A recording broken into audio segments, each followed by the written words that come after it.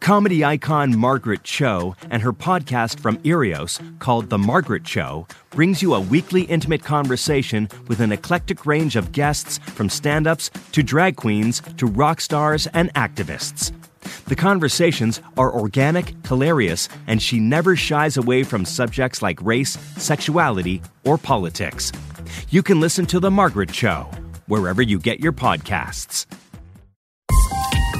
This is a CBC podcast. Hi, it is Monday, July 20th, and this is the podcast version of Q, the CBC radio show. My name is Tom Power. Big day. Big day. If I was Ed Sullivan, I'd say really big. Actually, I heard someone say really big shoe over the weekend, you know, like an Ed Sullivan impression. And I said, Ed Sullivan. And they went, who? And I realized that impression has just gone somewhere else. And I sounded like I was 7,000 years old for recognizing it. Point being that the Dixie Chicks, a.k.a. the Chicks, are on the show today. We were so excited to have them on, all three of them, Emily, Natalie, and Marty.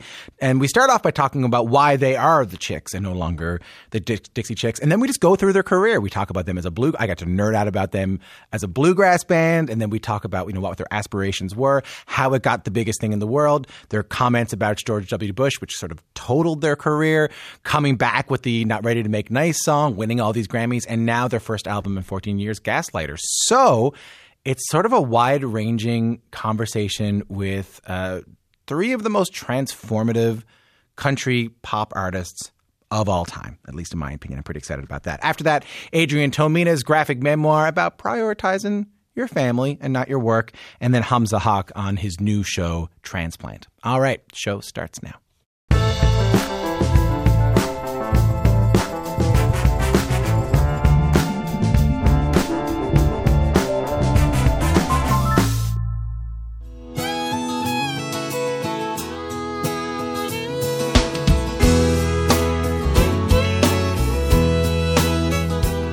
Grab your cowboy hat, fashion your nearest bandana into a t-shirt.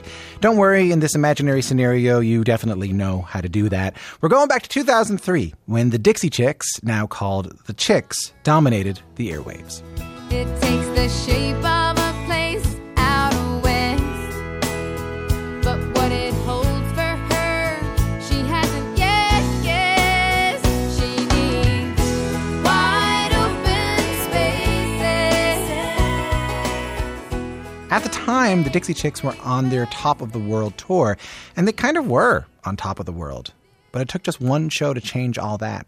It was days before the Iraq War began. They were doing a show in London, in England, and Natalie Maines, the singer of the Chicks, made a pretty politically charged comment on stage, saying she was against the war and ashamed of George W. Bush, the U.S. president at the time. Since that moment, the Chicks have been the living definition of sticking to your guns, because for the last 17 years, they've been boycotted, harassed, experienced tons of public scrutiny. But they've also been one of the best-selling female groups of all time, and they've influenced women, musicians, country musicians all over the world. The Chicks have just released their first album in 14 years called Gaslighter, and I'm happy to say that you're about to hear Natalie Maines, Marty McGuire, and Emily Strayer from the Chicks. Marty, I'll start with you. Why the decision at this moment to drop Dixie from the name? We've been wanting to drop Dixie for a while. It's just been feeling a little bit uncomfortable, just knowing what that word in the States conjures up for people, and that maybe it's hurtful to a group of people. That wasn't intentional when we picked the name. We were children, basically teenagers, and we were the Dixie Chickens, and then shortened it to Chicks, and got a lot of flack about being Chicks. But it was definitely time to drop the Dixie. Let me talk a little bit about the history of the band here, because I'm really excited to talk to you today. So back in 89, when the band first started really kind of moving, as you mentioned, the Dixie Chickens became the Dixie Chicks, playing a lot of bluegrass music. Emily, what was the goal with the music at that point?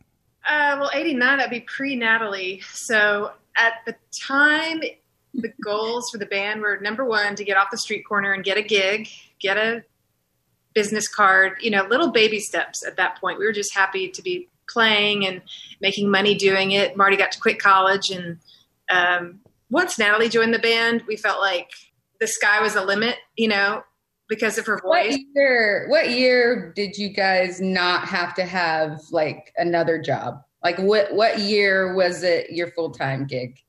I had like a teenage job, but I never really had a job. I was 16 to like 21. We were making enough money by the time I was like 21 that I could live on my own. And like, how was it for bluegrass back then? Because I think that like even now bluegrass is not great in terms of women in the music, you know, like there's a lot being made of the fact that Kristen Scott Benson is up for Banjo Player of the Year at the IBMA this year. And like years and years ago, Alison Brown won it, but she's the only woman to ever win Banjo Player of the Year. You know, Molly Tuttle just won for Guitar Player of the Year, like 2 years ago? Like, well, you know, what was it like being an all women bluegrass band back then? Like we weren't making the bluegrass circuit. We weren't going to the IBMAs. Maybe we went 1 year, but as soon as we got drums in the band, which was pretty early on, we were ousted from being truly bluegrass by the purists. So no, I think we had our mindset a little bit more on Nashville and country music. And Natalie, when you joined the band, did you automatically see, oh my God, there's a potential here to be the biggest band in the entire world? Yeah, of course. But really, like, did you see it as this has a tremendous potential, at least? Yes. I mean, that's what made me join the band, because I was not a country music listener, definitely didn't know like Western music or much bluegrass. But I was very impressed with their talent and knew that that was special to have females that played their instruments as good as any guy out there. And so I thought, okay, the three of us, I did think it could be something. To be honest, Natalie, you just wanted to get out of that test the next day. Yeah, I had a economics test in college the next day that once I joined the band, I didn't have to study for that anymore. Oh, how convenient. You didn't have to worry about it. This has all been a great ruse to avoid any kind of a scholarship. Marty, when did you know that things were... When did you have a moment of being able to go like, oh my God, this actually worked out? You know, people have told me it was like a moment when people come out, you know, there's a song comes on the radio or they drive past a billboard and their faces are on. Did you have a moment where you said, oh my God, this thing has gotten sort of bigger than we could have ever imagined? The first, I Can Love You Better, the first single released on Wide Open Spaces, being on the radio, driving around Dallas and hearing ourselves. I think that sounds cliche, but that was the moment where I thought, we're on the radio. I want to play a song. Take a listen to this.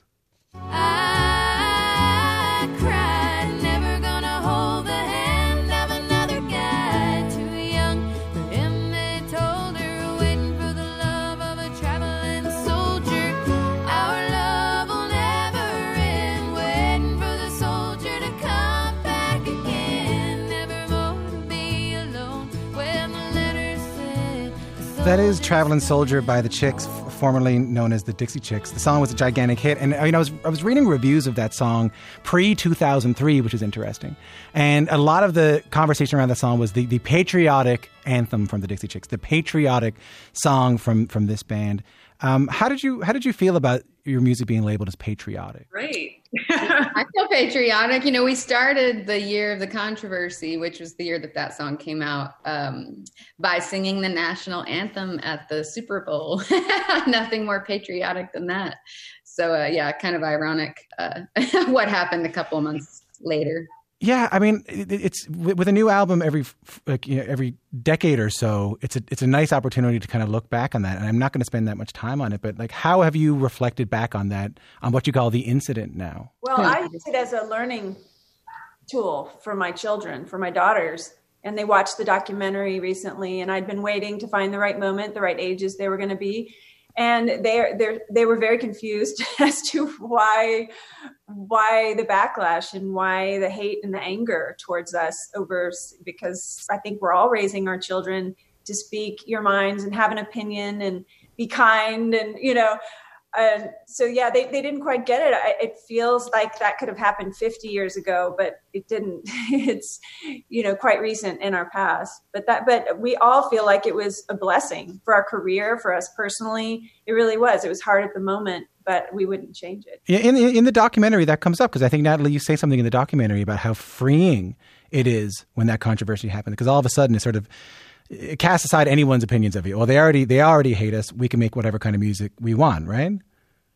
Yeah, I think we didn't realize that people thought we were a certain way because we played country music or were on country radio.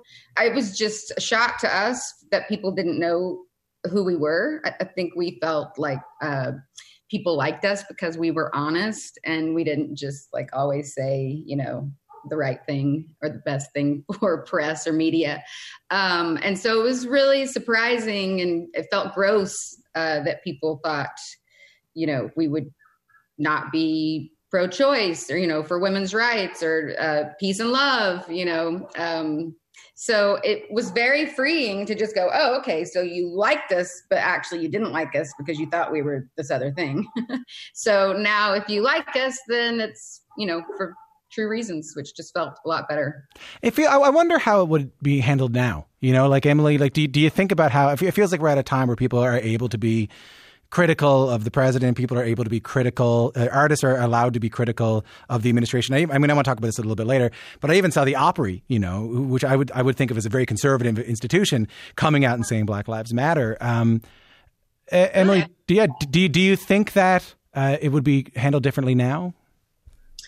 Absolutely, but mainly because of just social media. You know, we were kind of pre-social media, and so now everybody has a platform. Everybody can have a voice. People are saying what they mean and what they want to say all the time. Not necessarily artists, but just people in general. So the criticism of an administration or what's going on in the world is just kind of everyday fodder. For us back then, it was, you know, we didn't have the fan base, a way for the fan base to kind of counteract what was happening with these groups that were kind of organizing against us. So, yeah, I do think it's different these days. It is funny because I would normally see social media sort of like a greater form of polarization, but I like what you're saying there, that like, had you said what you said back then, you would have had at least some sort of mobilization behind you of fans who would have been able to publicly say their support for the band.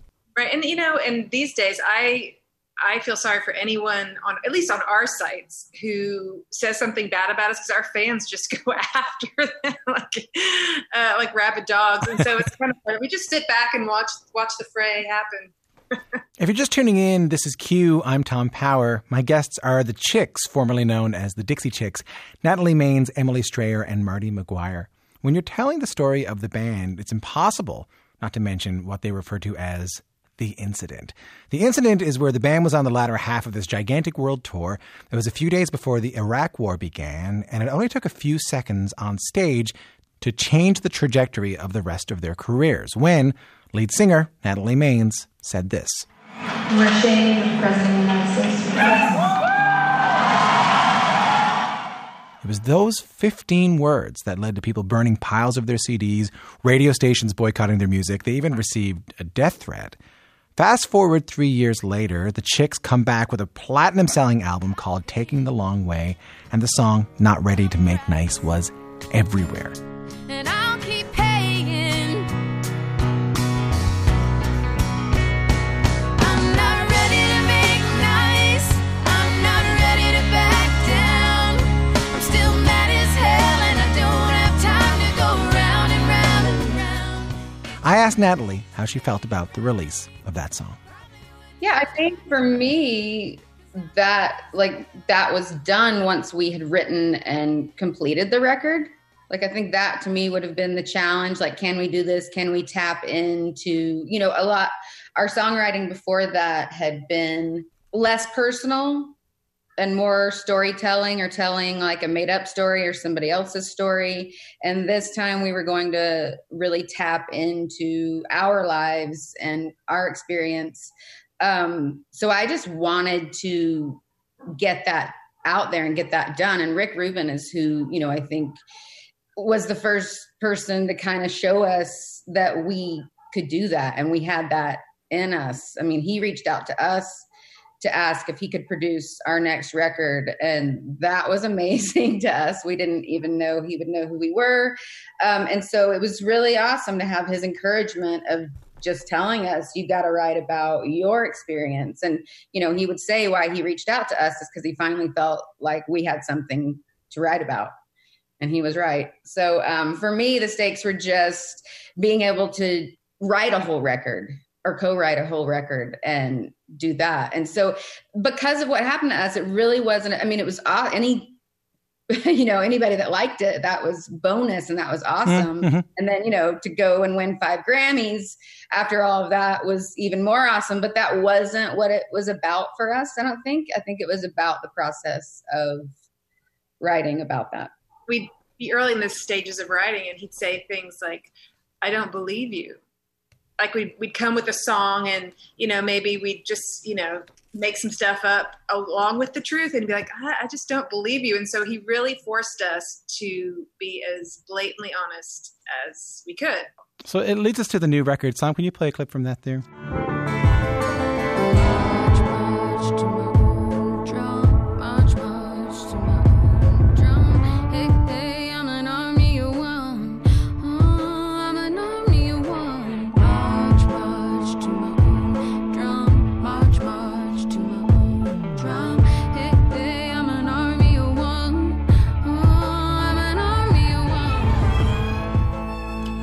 That is the Chicks from their new album, Gaslighter. That's the song March, March. I read today that that was one of the hardest songs to write on this new record. I wonder if you could tell me why.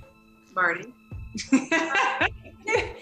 It was hard because it started out as something completely different.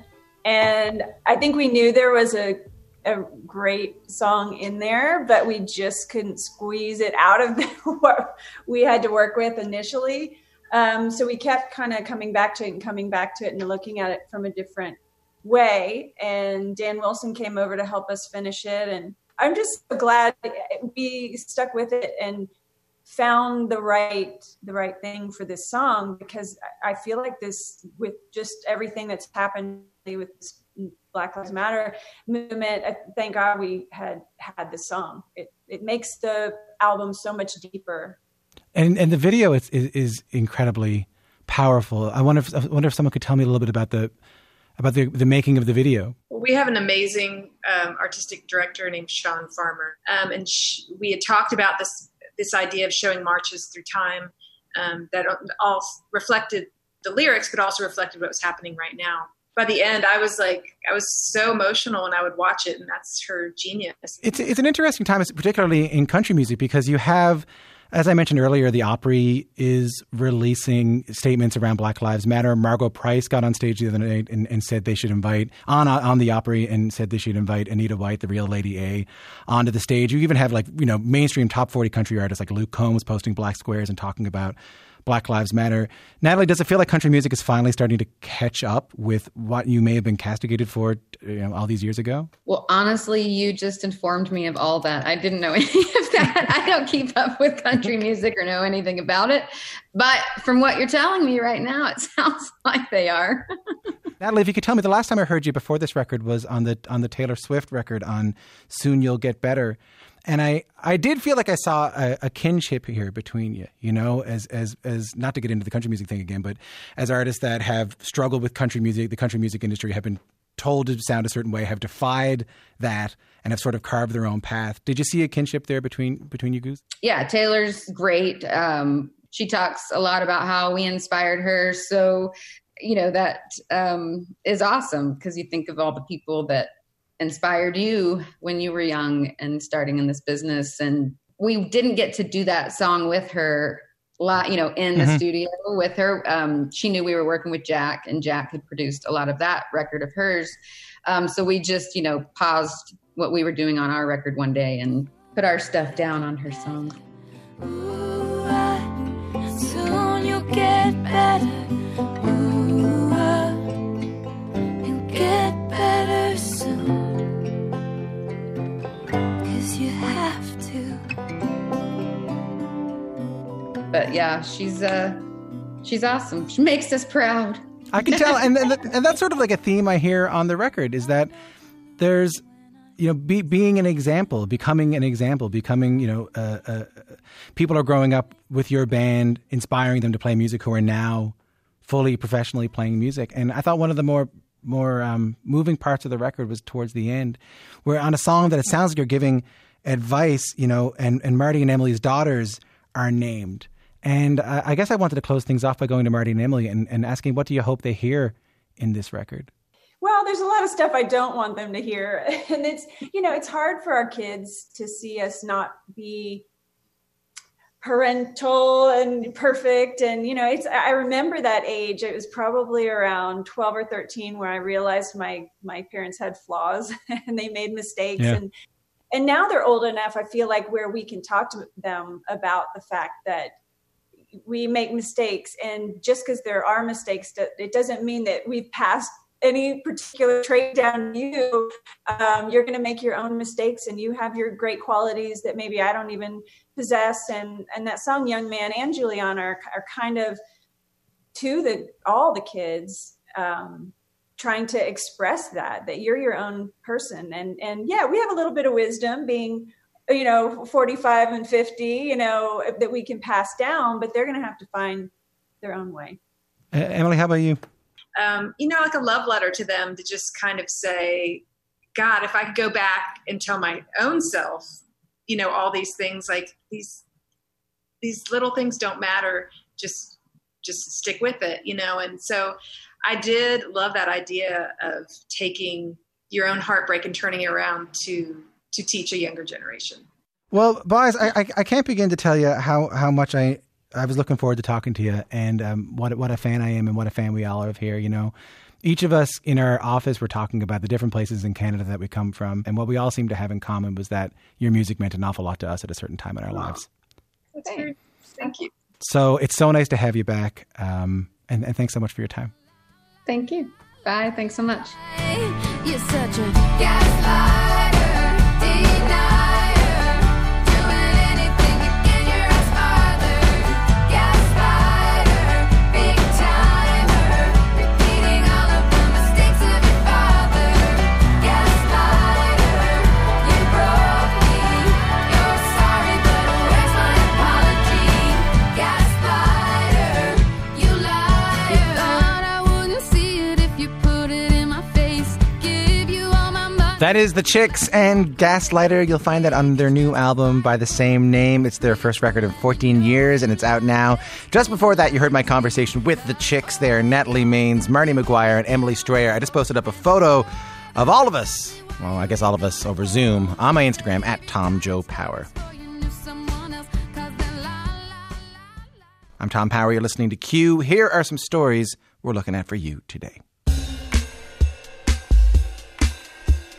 Kanye West's bid for the U.S. presidential election has been pretty unconventional so far, and his first rally launching his presidential campaign in South Carolina wasn't much different. Kanye appeared without a microphone, often yelling at the crowd to quiet down so he could hear questions from his audience, who also had no mic. At one point, Kanye breaks down in tears talking about abortion, and people are pretty upset over his impromptu monologue about Harriet Tubman. Take a listen. Well, Harriet Tubman never actually freed the slaves. She just had the slaves go work for other white people. Kanye's comment has stirred up a lot of outrage online, but on the other side of this, a lot of people see Kanye's behavior as a cry for help.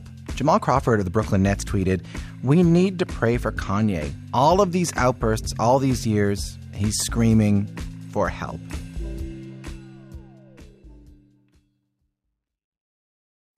Sound Off by Critical Frequency, hosted by longtime music journalist Katie Henriksen, brings you in-depth interviews with musicians whose work defies categorization. Katie has licensed full songs from her guests, so listening to the show feels like listening to great music, with the backstory woven in between songs. You can listen to Sound Off wherever you get your podcasts. David Tennant Does a Podcast With, from Something Else, is back for another season. David sits down virtually with the biggest names in entertainment, including Dame Judi Dench, Jim Parsons, Elizabeth Moss, and more. You'll get an inside look at these stars' lives with revealing conversations, surprising stories, and of course, lots of laughs. New episodes of David Tennant Does a Podcast With, available every Tuesday, wherever you get your podcasts.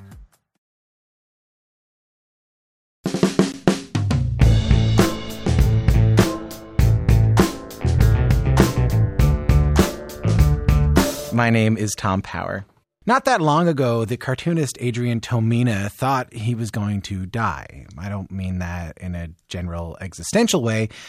Adrian Tomine was lying alone in a hospital room, convinced that death was imminent. So he started to reflect on his life. And some context, well, Adrian was 16 when he started publishing comics. He's an illustrator for the magazine The New Yorker. He's considered a giant in his field.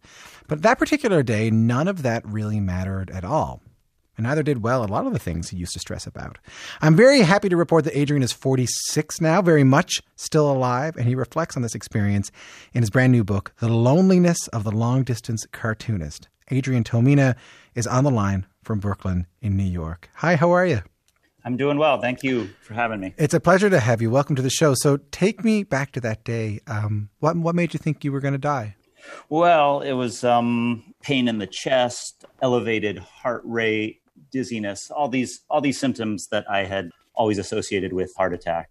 You know, I called into my doctor, and without even hearing any more detail than what I just gave you, they said, get to an emergency room right now. You know, I think often when we're near death, not that I've ever been near death, but, you know, often when we're given the idea that when people are near death, they're very calm, they're very enlightened, their life sort of passes before their eyes. What was going through your mind?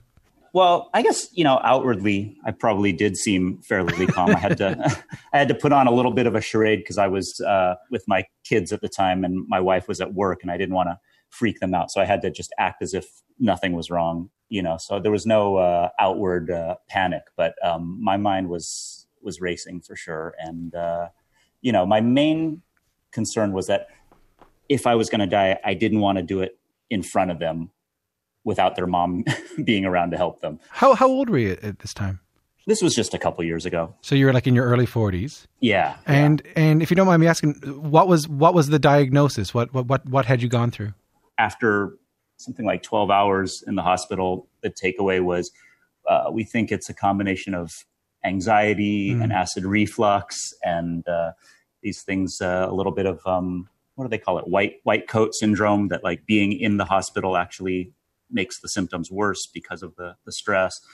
And so it was never, you know, it's not like they found the germs floating in me and identified them. You know, it was a diagnosis, and they made an approximation, and you know, it seems to be correct as far as I can tell. You know, I think it's sadly relatively common for people who are exhibiting their first ever panic attacks or their first symptoms of anxiety attacks to think they're having a stroke, and they think that they're having a heart attack, or they think that they're dying. I mean, I've certainly been there. But what I find interesting about your story is when you're in the hospital, you've had all this incredible success in the world of cartooning at a very young age. Work wasn't on your mind at all. Was that right? Why was that so surprising for you? Just because I have lived my life with sort of an idealized vision of what it means to be an artist, and the life priorities that entails, you know, kind of always having your art on your mind at all times while you get through all the mundane aspects of real life. And so I had sort of assumed, I didn't think it would come that early, but I assumed that there would be some point in my life where I'd be in a hospital and they'd say, it's not looking good, this is the end. And suddenly my mind would flash to all the different books, the comics that I didn't get to finish, or maybe the one that I was working on at that moment. And I'd go into this panic. And, you know, my top priority would be to get in touch with other cartoonists who I thought could complete my vision, or or something like that. You know, heaven forbid that the world misses out on one more book from me. You were like Mozart, you know? Yeah, I understand, you know? But was it comforting to know that wasn't what crossed your mind? Because the difference between thinking you're dying and dying is almost negligible, like in terms of your mind, right? So was it comforting to know that in your last, quote unquote, last moments, you weren't? Well, for me, the realization was that I was not as much of a devoted artist as I always thought I was, and that I felt good about it, that I felt actually really relieved. That was my reaction to think about things like my wife and my family and my parents more than a graphic novel.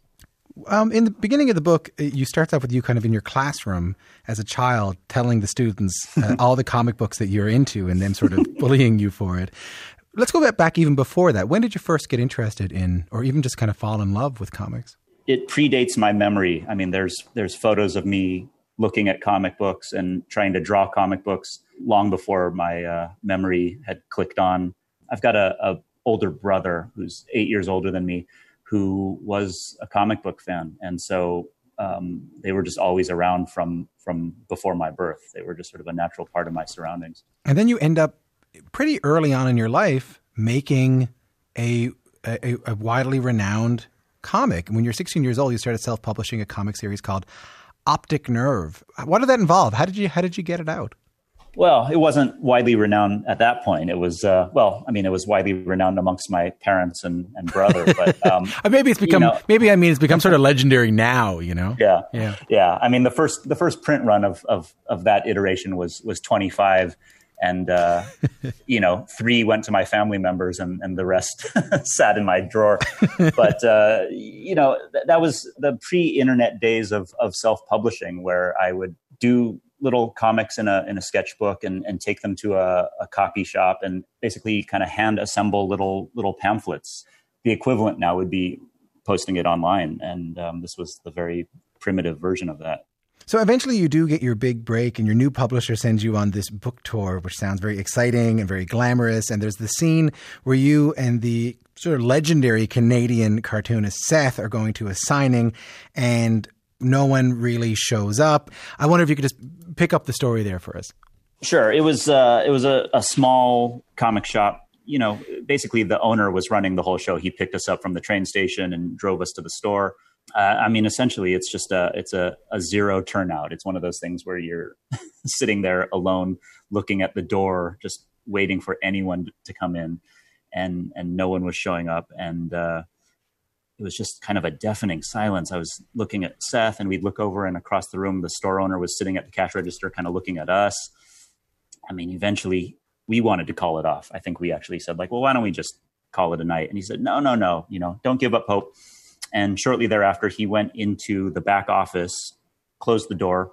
He didn't realize that the door was not at all soundproof, and we could hear him very clearly calling I believe they were his housemates, on the phone, and saying oh yeah, it's way worse than expected. There's no one here. You guys got to get down here. And then shortly thereafter, the door opened up, and a small group of people about the same age as the store owner walked in and robotically asked us to sign copies of our books, with no real apparent interest in us or the books at all.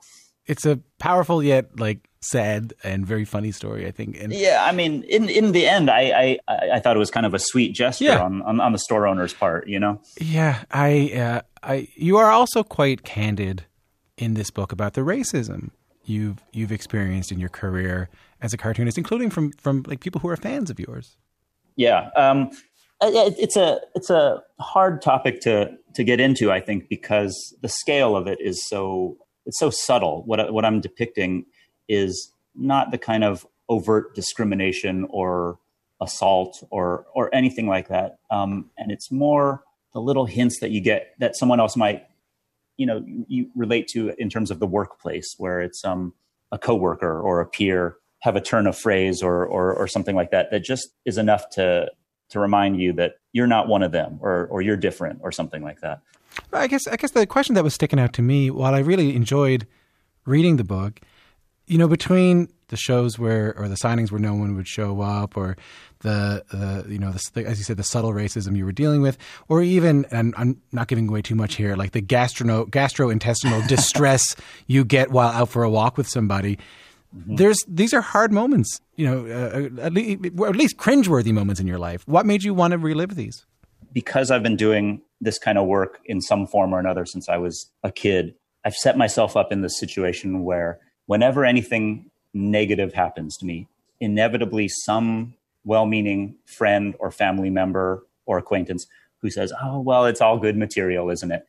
Inside, I'm seething with rage, going, that really doesn't help right now. But in a way, they were right. Similar to all the work I've done in comics, it's some very subconscious way to make my life feel less meaningless and to take negative experiences and try and get some sort of mastery over them, to show that I can now laugh at things that once made me cry. It's been a joy to talk to you. Before we go, if this is too personal, let me know. But I wanted to go back to that day that you were in the hospital and you thought you were going to die. And we were talking earlier about how you didn't think about your work, but you did think about your daughters. Before we go, if you don't mind, what did you want to say to them? Well, there's a part in the book at that moment where I'm lying on a stretcher and I think there's a chance that maybe I won't see them again. Maybe I'm going to die in the hospital before I get to see them. So I pull out my sketchbook and write a long note to them. And it's kind of what you'd expect. It's a lot of things that I probably should have said to them in person on a more regular basis. But I wanted to have in writing. I think there's a lot of blather. It goes on and on. It's a whole page. But I think one of the things, to me, the most important thing that it arrives at is just that, to tell them that I love them. And more importantly, that I like who they are as people, and that I hope that they look out for each other throughout their lives. And then, of course, I quickly rip the page out of my book and throw it away because I think it's too sadistic in a way to stick them with this mawkish note from beyond the grave or something like that. Sure, but they'll read it. That's the twist. And the twist is that I threw the real note away, but then I published it in a book, which they'll eventually read. That must be meaningful to you, that one day they'll be able to read that. It is. I mean, my older daughter has already read it. She was the first audience for this book because she was reading it each day as I progressed. How did she react? Well, not surprisingly, her interest in my work increased exponentially once she appeared in the narrative as a character, and then the notes started coming in, and the critiques and the fact checking. A lot of fact checking from a 10-year-old, mainly about whether or not her hair was parted in the middle or on the side at that time in her life, and I think she absorbed it to a degree. It's hard to say. I also think that the book serves as a chance for me to express some things to my wife as well that maybe are hard for me to say in person. And so there's a scene towards the end where I think she's lying in bed listening to me and she's actually fallen asleep. And it's this chance where the character of me just gets to monologue and really kind of open his heart up in a way that I'd probably find uncomfortable. My wife would probably find uncomfortable, but it does feel good to have it in writing now. Well, yeah, it certainly does. And that certainly comes across. And, I think sometimes when you have those moments where you have to sort of reevaluate your life and then you get to live what a gift that really is and can be for your life. It's been such a joy talking to you. Thanks so much for your time. Thanks for having me. I really appreciate it. Adrian Tomine's graphic novel is out tomorrow. It's called The Loneliness of the Long-Distance Cartoonist.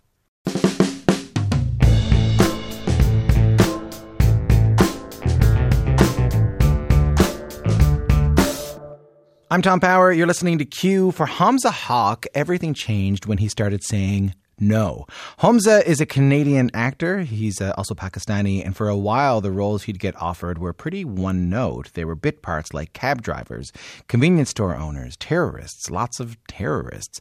Hamza played these parts, but then he started turning them down. And now he's starring in the show Transplant. He's playing a doctor. And finally, he says he gets to play not only a good guy, but actually just a fully formed character at all, with complications and hopes and fears. I got into all of that with Hamza Haq when I spoke with him, and I started by asking about his character, Bashir Ahmed. When we first meet him, he's working in a kitchen. On the day, the head physician or the attending physician of York, our fictional York Memorial Hospital in Toronto, is dining at the Harissa restaurant, and there's a horrible crash. Now, little did everybody know that A, there was going to be a crash, but B, that their cook was a trained trauma surgeon back in war-torn Syria, and he ended up saving a bunch of people's lives, including that of Dr. Jed Bishop, played by John Hannah. And as a result, he's given the opportunity to become a first-year resident as an exception is made for the fact that his credits don't transfer over from his qualifications in Syria. So even though he gets this dream job, or the dream job that he already had, he still has to face some tough realities. Take a listen to this. This is a clip of your character Bash talking to his little sister who fled Syria with him. I'll rent a room somewhere else and you can stay with Anisha, at least until we figure something else. No. Baby, I know this isn't what we wanted, but this way you're close to school and you have help. And I'm sorry, but you have to understand. I don't care where we go, Bash. But please, we have to go together. So, I mean, Hamza, this is from a recent episode. You have, the hospital needing some kind of documentation for his pay, which hasn't come in yet. You can't pay your rent. They get kicked out of their apartment. And you mentioned earlier, he was a trained doctor. He's unable to be a doctor in his new home. This show feels like it's reflective of the problems that immigrants to Canada can face, ones that people might not know as much about. Absolutely, yeah. I mean, as wonderful as many of the resources are offered here in Canada, both objectively and in comparison to a lot of other countries, it doesn't discount the fact that it's still a massive struggle for a lot of people who who come here either by choice or they're forced to as a result of circumstance. So I'm happy that they decided to tackle some of these things because I personally have not seen a show beforehand that wanted to talk about that. I mean, your own family came to Canada from Saudi Arabia when you were 9. Is this story reflective of your parents' story? Can you see any of their story in it? To a certain degree. I've always, oftentimes in interviews, people make the mistake of referring to Bash as an immigrant over a refugee, and I find, the analogy I've always made is the fact that, it's the difference between going skydiving and being thrown out of a plane and finding your parachute on your way down. My parents chose to come here. They did a lot of work. We had family here before. When I first visited in 1996, I think my dad filed all the paperwork for immigration then, and it usually takes a couple of years. So when we moved in 2000, everything was, ready. My dad still worked in Saudi Arabia for about 6 to 8 months until, he was coming and going until he landed a job. But, then the tech bubble burst in 2003, that whole Nortel-Alcatel thing that went down, and 75,000 Canadians lost their jobs. And, he found himself unemployed, and he was he's an electrical engineer. My mother has a master's in organic chemistry, and here we are in 2003, and my parents are raising 4 kids, 2 of them who are about to go into university, and, just doing whatever they can. My dad was working for a lawn care company, and my mother was working a couple jobs. She was working as a telemarketer from home, as well as she was working at a deli at your local grocery store, and all to make sure that we had a proper education, which was the impetus to come here in the first place. So it's I can appreciate that. I can appreciate their struggle, and that element of it was very personal for me. They must be proud of you. I'm equally as proud of them. It's interesting to hear you talk about the difference between someone who's an immigrant to a country and someone who's a refugee, especially in the context of this show. And it brings to mind some things that you've been open talking about, which is that the show originally tried to cast a Syrian actor in the role you play. I mean, you're Pakistani Canadian. Can you tell me more about that? Yeah, I mean, it's we live in an era of representation, and everybody tries to do their best, or this was a circumstance rather of a production company and a show that was trying to do their best to cast the best person for the job. So though I was in talks early to star, room had to be made, and a sincere effort had to be made to have somebody of Syrian descent to play the character. Now, I've stated, and I'll state again, that I was fortunate enough that they just couldn't find the guy who I know can do this 10 times better than I can. Right. So, given the time constraint and whatever, I think it was about a 2-month casting period. And then after that, they opened it up to other people of Middle Eastern and South Asian descent, which is when I formally did my audition as well, and I was fortunate to get the call. And what's the story here? Like, you ended up getting a personal trainer who was from Syria who helped you out or something? Yeah, it was really, so I had a language coach and a dialect coach. Like, I tried my best to learn Arabic, but I can read it, I can write it because I grew up in Saudi. I'm Muslim, so the Quran is all written in Arabic, and we I have some experience with it, but I'm not fluent at all. So I hired a coach to try to learn Arabic, which proved all too difficult given all the other work that I had to do. But I gave it a sincere effort. And then I also had a dialect coach to try to learn the Syrian dialect as well, which we ended up finding a happy medium between, Bash's experience and an authentic original Aleppo accent.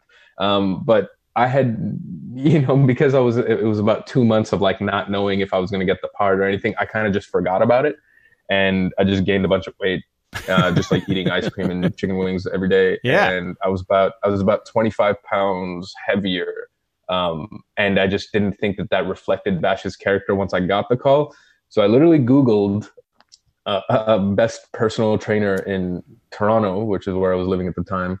And of this top 10, there was a gentleman named Ziad, and I was like, okay, cool. Like, I'll hire this guy. He seems like he's a brown guy, so I wanted to give him my business.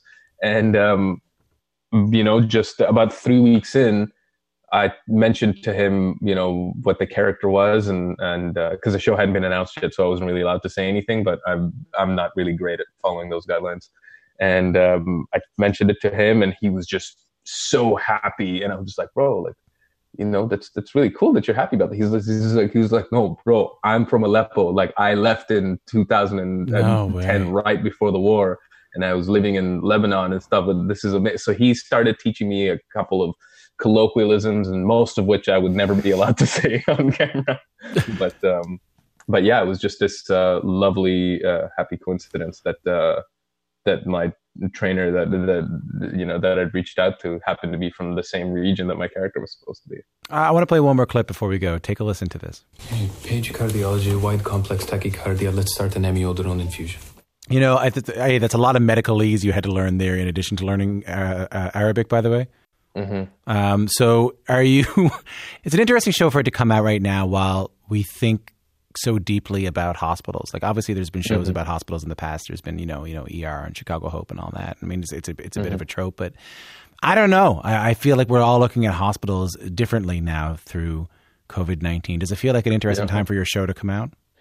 Yeah, I mean, nobody could have predicted this, right? And I think the fact that the essential workers and doctors and, nurses and any medical staff or anybody who works at a hospital right now is getting their due credit.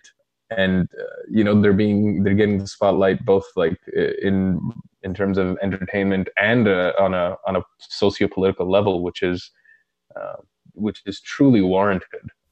Hey, thank you so much for your time. Thanks for having me. Hamza Haq is the star of the show Transplant. You can stream it at ctv.ca. Shortly after I spoke with Hamza Haq, NBC announced that it's picked up Transplant to air this fall.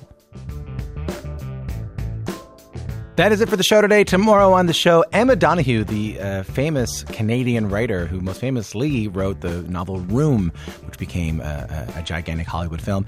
She has a new book, which is about, well, in some ways, about the 1918 flu pandemic. And she finished writing it just a couple of days before COVID-19 was designated a pandemic. So lots to talk about. I might ask her for lottery numbers, maybe. All right, we'll see you then. Later on.